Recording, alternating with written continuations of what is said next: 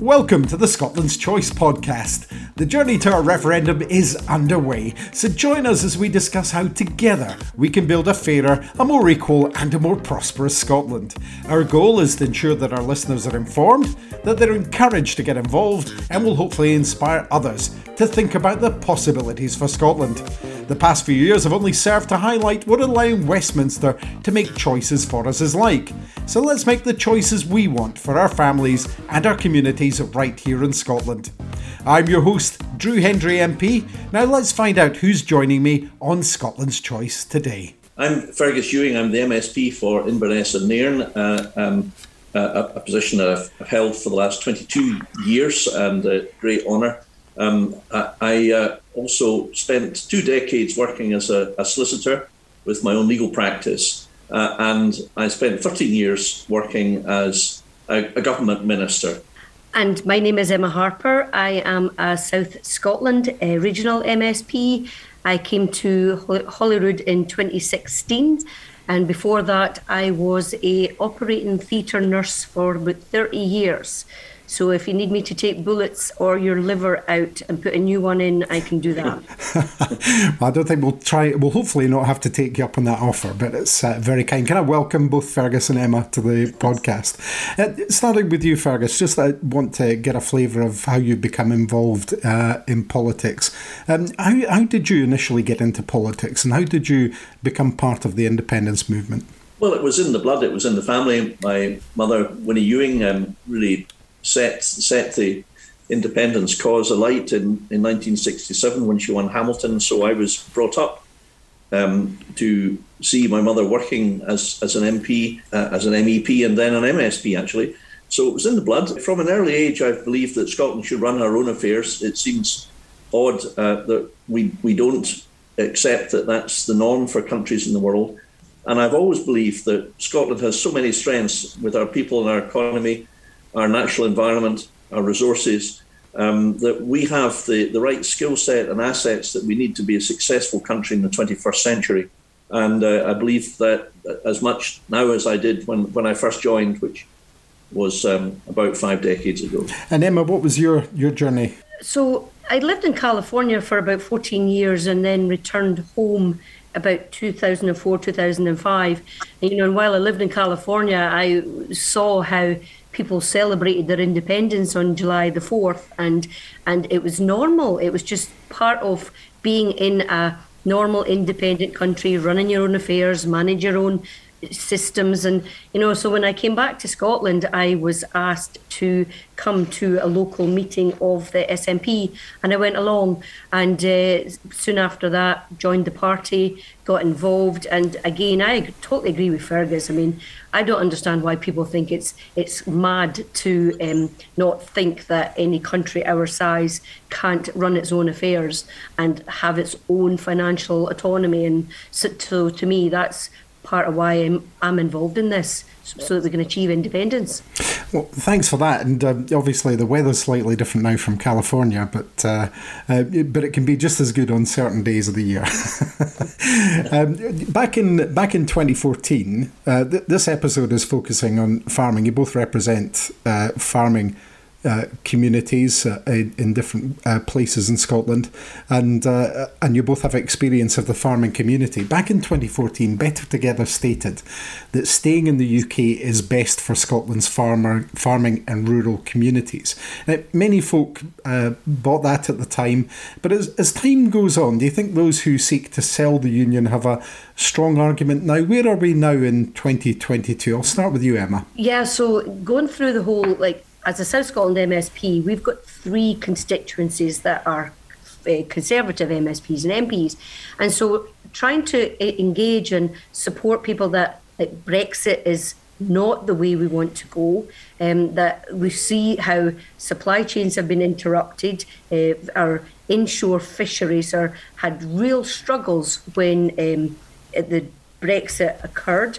So, for me, I really think that what we have seen is the damage that has been inflicted on our farmers and supply chains. And that's something that I think people are starting to pay attention to whether they're are rural businesses or whether they're people that depend on our farmers for their food supply. So it's something that I'm really focused on, making sure that people are aware of what the challenges are now as we are dealing with the difficulties that Brexit has caused for us now. And we're in a unique time in terms of looking at those particular difficulties, because people can see that food and drink trade to the EU is down 47% in the first quarter of 2021 and overall 24% down on January. Worse is expected to come in 2022 with the implementation of border controls as well. So these are decisions that have been taken at Westminster in spite of the promises that were made in 2014 about looking after farming. Fergus, what are your thoughts on that? Well, in the referendum on Scottish independence, the No campaign largely comprised a series of negative scare stories, and one of them was that if you voted for independence, you'd be wrenched out of the European Union, and by implication, if you voted no to stay in Britain as part of the United Kingdom, then your position in the EU was safe, secure, and forever. And, that simply was untrue. And I think it does really reveal that most of the arguments against are really motivated by the desire to scare people out of what I would regard as their birthright to be an independent country alongside all the other countries in the world. But of course, now we are no longer in the European Union, and some of the problems we've seen have resulted from the disruption that the trade barriers in particular have caused for farmers, fishermen as well, and generally for free trade. I mean, obviously, people are working hard to try to resolve these, but I think the real worry for farmers and crofters is that the European Union is not perfect, it's a bit bureaucratic, but actually it did provide a reasonable continuity of income for farmers and crofters. It did support food production, perhaps not in the right way. And I was delighted when I was the farming minister to force the UK government to pay back to Scotland the convergence monies that had been withheld from us for numerous years, which Europe mandated to Scotland. That 160 million plus an additional 50 million that we secured working with Jim Walker and others. People forget the long fight that you had to wage to get that money released for farmers, and it shouldn't have had to be a fight. It should have just been something that came to farmers by right. Well, it was a long campaign. It was very few people thought actually that we would succeed, and we did, of course, repay all that money to farmers and crofters. Every penny went to farmers and crofters. It was their money and it went to them. But getting back to the big issue of independence, I think that in Scotland we value farmers and crofters for three things: producing high quality food, and we should never take food security for granted, particularly in this uncertain world in which we live. Secondly, they have always been the custodians of the environment, even before the phrase environmentalism became part of the common usage. They've always been the people who actually do the work in maintaining the dikes and the fences, the fields, the patterns of crofting, the patterns of farming, of arable farming, of livestock farming, of fruit farming, of vegetable farming that we've seen. They're the ones that actually sculpt and shape the land and take a pride in it because they pass it on to the next generation in almost every case. And thirdly, they're at the heart of rural Scotland. And I think that now that we're out of Brexit, it's becoming more clear that the UK government wants to stop paying farmers for producing food. They think it's not necessary. They seem happy to import things from New Zealand or Brazil instead.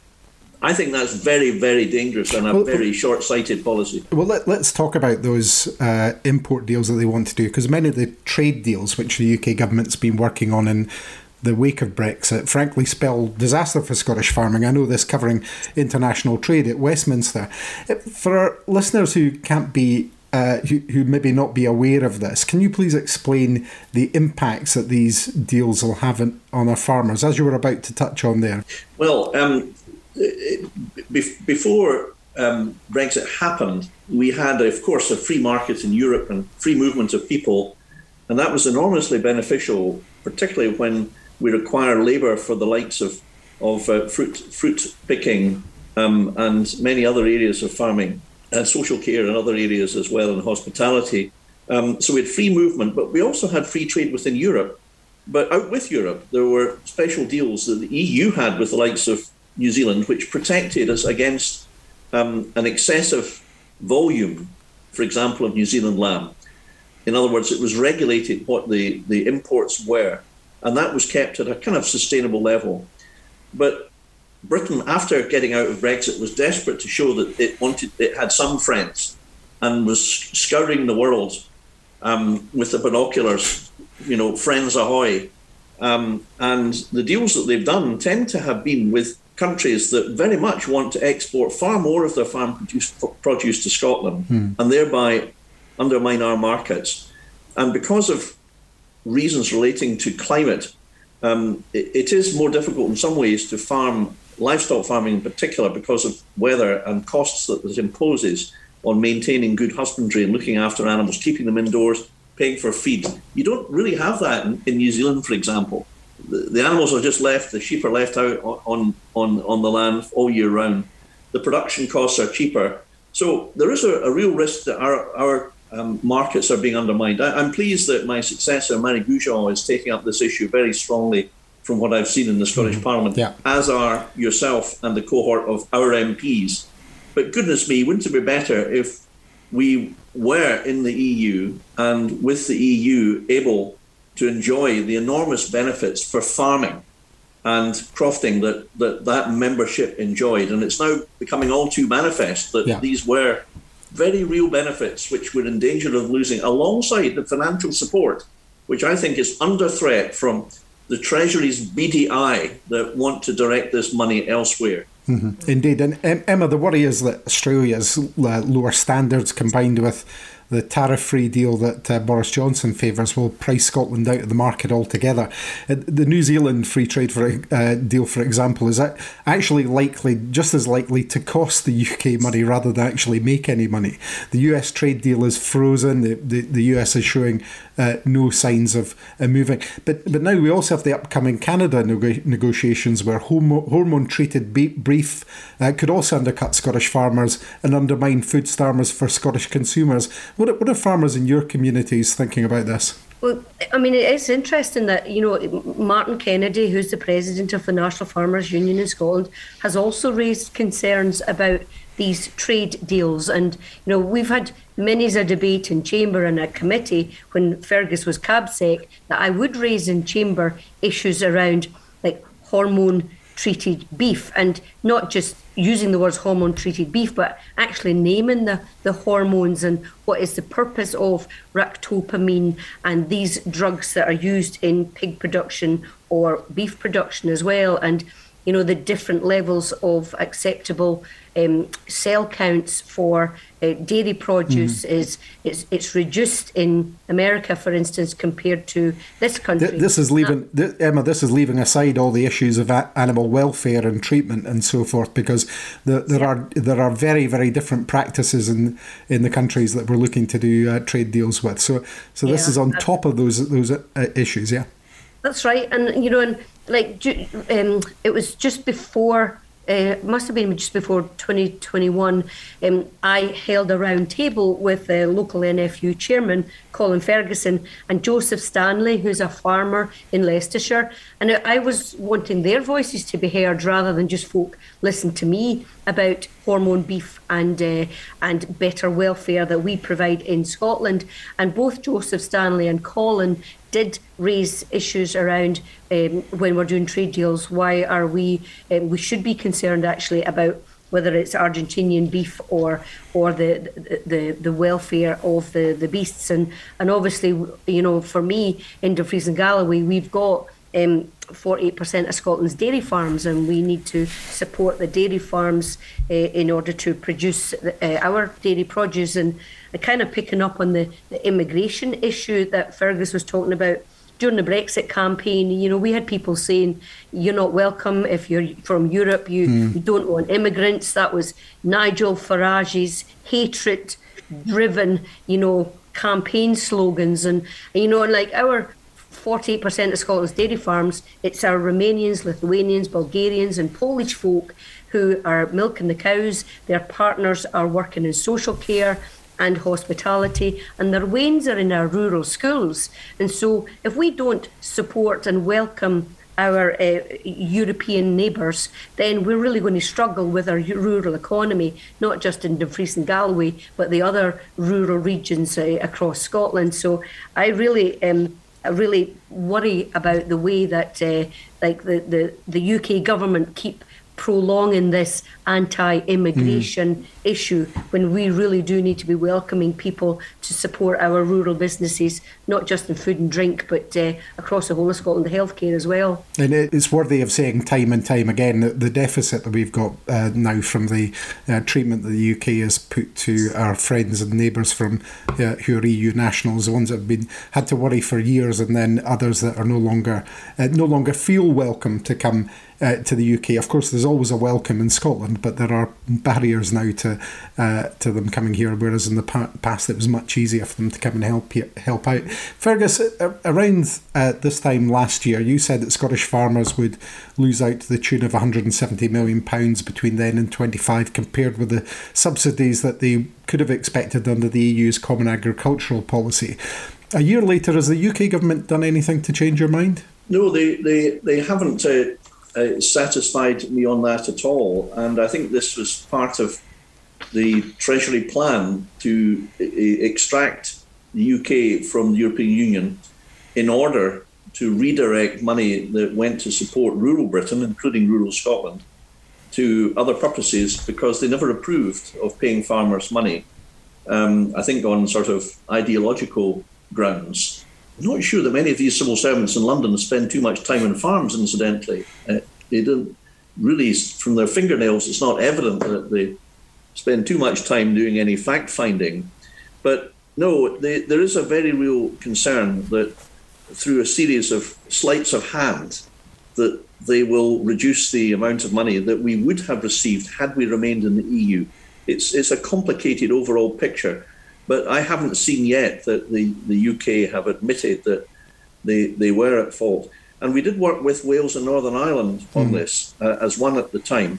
So obviously my successor, Marie Goujon, will be dealing with this negotiation. And I would expect that she will, and I've seen that she's commented on this, continue to fight for the Scottish cause to make sure that we can support farmers and crofters in the way that we have in the past.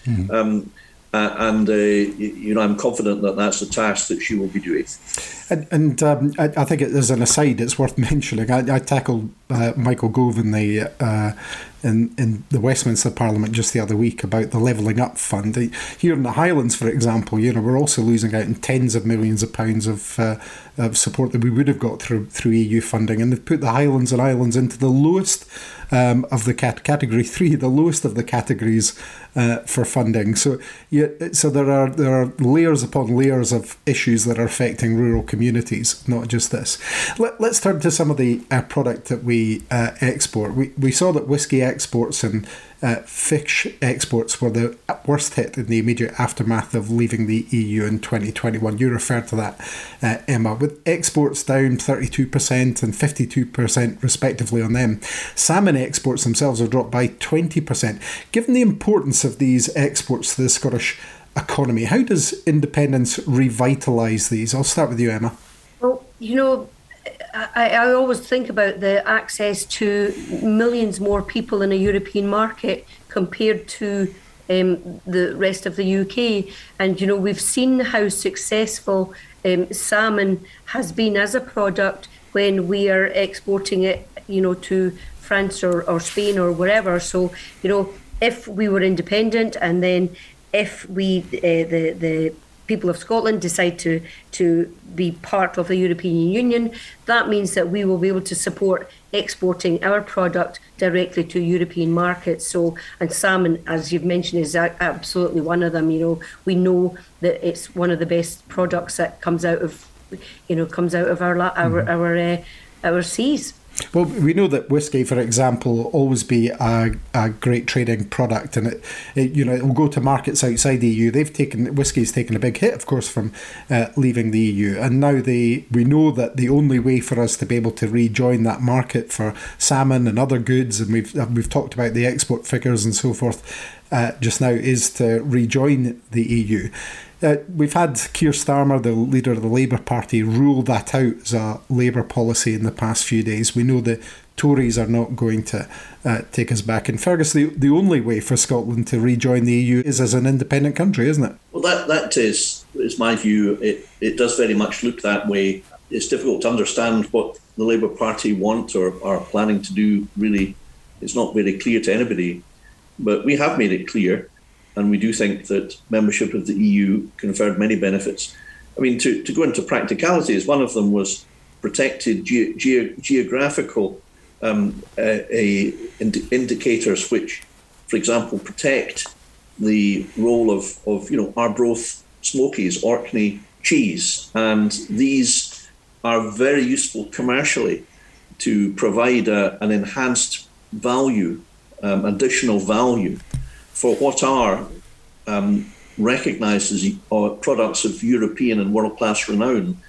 There was a settled EU regime of PGIs which protected these famous Scottish icons in the food and drink world, and out with the EU, it's not at all clear how this is going to operate.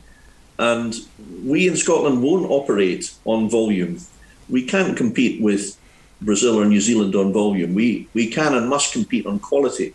And farmers and crofters are innovative, ingenious. They're thinking of new ways of doing things all the time. Many of the younger generation are business people first in espousing new business techniques, particularly digital technology, to get the maximum yield in arable, for example. And there's moves to look at gene editing, not genetic modification, but gene editing. There's a debate now about this, and it appears in the face of it that there's perhaps much to be gained. The First Minister suggested there should be a debate about this fairly recently. And I think in the farming world, there's a recognition that the better the quality, the more secure our products will be in this world. And exporting will always be really important. And these are just not matters, Drew, which the UK government were that concerned about. Yeah, they were always polite. They always played a good game of cricket. They were always affable if you were civil, and that was fine. But we're not playing cricket. We're in a fiercely competitive world here, and you need to really fight for your own corner. And that fight, that appetite to go the extra mile for Scotland's interests was completely lacking. And I can say that hand in heart because, I spent hundreds of hours at meetings with UK ministers, and no matter how pleasant and polite they were, there wasn't that impetus of fighting for Scotland's interests and corner and putting that extra bit of effort in with themselves or their officials to secure that result. And why would it be otherwise? Because they don't represent Scotland. They almost all represent English constituencies. There aren't actually very many Scottish MPs in the Tory party. It's a bit like in America, there used to be great herds of buffalo. Those days are gone, but there will always be one or two of them dotted around the place, I suppose. And these trade deals, all these trade deals that the UK government are now desperately searching for, if you package them all together, they make pennies in the pounds that we've lost from the EU. Rejoining the EU would reopen these lost trade links and would allow exports to flourish again, while allowing us the freedom to create bespoke trade deals with non-EU nations, of course, as an independent country. Emma, what would you hope to see happen in the immediate period following a yes vote with regards to farming to support the industry in the move to rejoining the EU? Okay, so just before I answer that, I would just remind you of Liz Truss hailing a deal with Japan, selling them cheddar cheese, which Japanese folk didn't eat. So that was something that, they're good at the spin, but really what's not happening is good at getting the best deal for our Scottish farmers. But, in a future independent Scotland, I suppose the immediate thing would be reassuring our farmers that the Scotland and independent Scotland has the that has the farmers' backs, basically. We want to support the production to be the best, to have the best welfare support, to make sure we've got engaging in local supply chains, which we've seen during COVID, that people have supported short local supply chains. People are more engaged now in where their farm-produced products come from. So, and again, we have less favoured areas in Scotland that are 75% of the land compared to the opposite in England. And we grow grass really, really well in Scotland. So we do well for our beef and our sheep and our belted galloways, for instance, out on the hill all year round.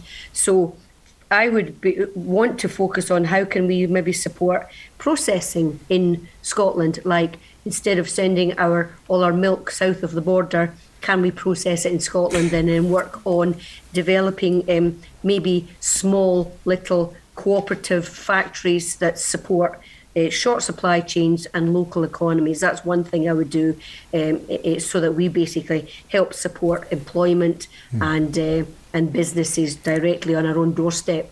Well, you mentioned, selling things across the border. Of course, it's often said that, Scotland is exports mainly to the rest of the UK, but that's true of, for example, pipe goods, oil, gas, renewable electricity, and services like insurance and so forth. But very few people appreciate that actually the vast majority of our manufactured goods, the things we make here in Scotland, go out to the EU and the wider world with it. Fergus, how is Scottish produce thought of around the world? Is it something that would do well for us if we're able to rejoin the EU, or even in the interim? Is it something that would still do well as an export for us? Oh yes, I think the Scottish brand is very strong, and I saw that when, for example, about 6 months before lockdown, I went to the Anuga, which is the world's largest a food and drink sort of trade fair where businesses go along to win new export markets. So I went along to fly the flag at the Scottish stand, and I saw for myself how well regarded Scotland is in many, many niche areas. Salmon, for example, which has the complement of La Belle Rouge in France, which is not handed out lightly to non-French producers of food, I can tell you. Scottish steaks, hugely prized in Canada, in Italy, where I met buyers who were dealing with Scottish suppliers. So the food and drink industry has been a big success story, and until Brexit came along, which really caused and is causing continued difficulties. But we can overcome these, and farming is a long-term business. Farmers don't see things in terms of months, but in several years. And there will always be that niche market there for quality produce from Scotland. And we do have a very wide range of products. Of course, each sector will have its challenges. That's the way life is. But in Scotland, I think that these challenges have by and large been overcome in producing quality goods which the world enjoys. And that's just one of the many strengths we have in our economy, which is far stronger, I think, than people realise in Scotland, maybe because people who support the union have been too busy trying to sort of indoctrinate us into this strange view that somehow we're too poor to run our own affairs, unlike any other country that exists in the world. Well, let's talk about. Sorry, Emma, you want to come in? Just a quick thought. I read a recent study which kind of backs up what Fergus is saying about Scottish produce being recognised across Europe and the world. The recent study demonstrated that 65% of Scots preferred to see a saltire on products in supermarkets, compared to only 10% said they would want to see a union flag. So that just shows the power of the brand that people recognise as a good welfare and a good produced product in Scotland. So if we can show folk that this is what they're getting across the whole of Europe and the world, if they see a Saltire on the label, then that's obviously a good sign for us. And as an independent nation, what positive changes can we make to support the livelihoods of Scottish farmers into the future? Fergus? Well, I think that we can make sure that we continue to provide support for farmers and crofters to produce food as well as being the custodians of the landscape. I think that many farmers feel, what are farmers worried about at the moment? They're worried that the government doesn't support food production in the UK, that the money is going to be withdrawn, and it is gradually being withdrawn. Secondly, they're worried about not the vegan movement, because of course people are quite entitled to choose if they wish to be vegans or vegetarians or choose to enjoy our high quality meat in Scotland. It's entirely a matter of individual choice, but there is a concern that some campaigners want to ban meat products and dairy products indeed, which of course are so essential for a balanced diet and the health of many of us, and particularly teenagers growing up, for healthy bones and so on. So they're worried about that, and they're worried about the extremists at the end of the environmental issue that want to ban things which are sort of good practices in farming, like controlling predators, crows and foxes and so on, which otherwise will take land.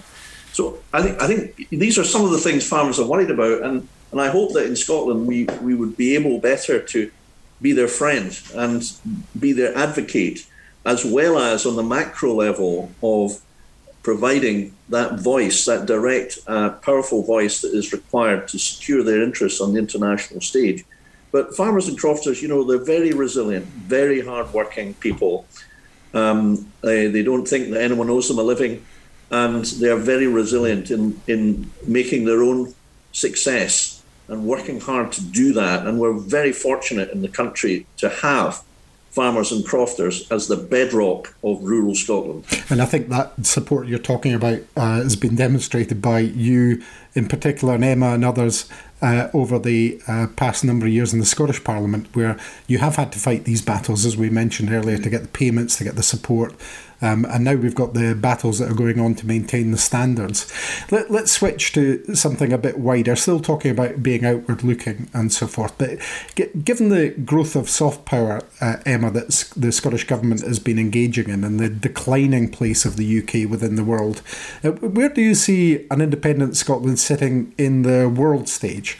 Well, we saw evidence of the First Minister's ability to engage at COP26 in Glasgow, and that was, demonstrated by the goodwill towards Scotland there. And so you don't need to be a massive country to exert influence. What you need to do is obviously look after your citizens and look outward and engage. And that's something that I would continue to want to do as far as engaging with our European neighbours and wider neighbours as well.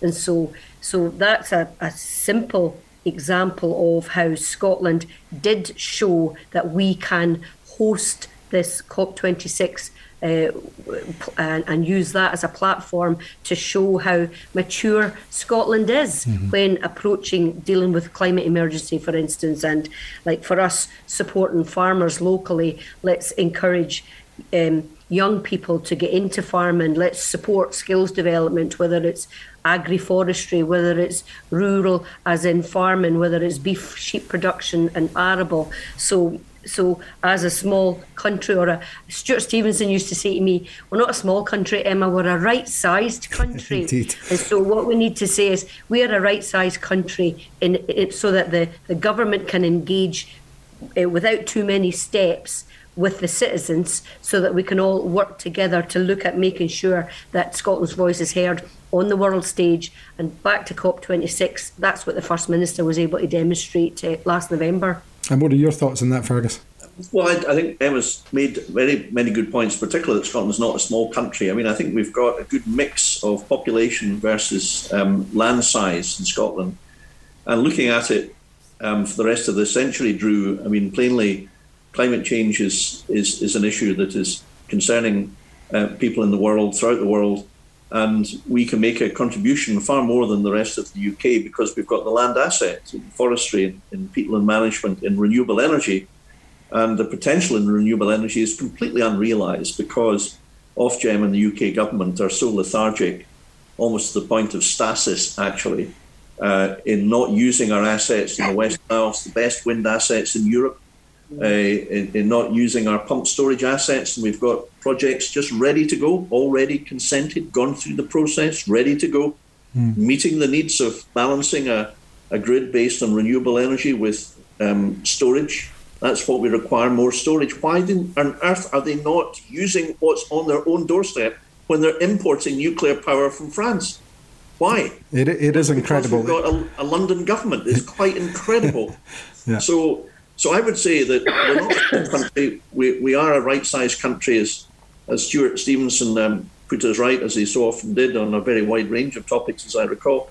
And we do have a mix of populated areas and very sparsely populated areas, which allow us to use our land for the 21st century, I think. So we're uniquely well placed, and with assets like salmon farming, and which I think should and will do far better in years to come, with some reforms that are underway or about to be underway, I expect. And whisky, of course, is the goose that continues to lay golden eggs for the UK Treasury. Indeed.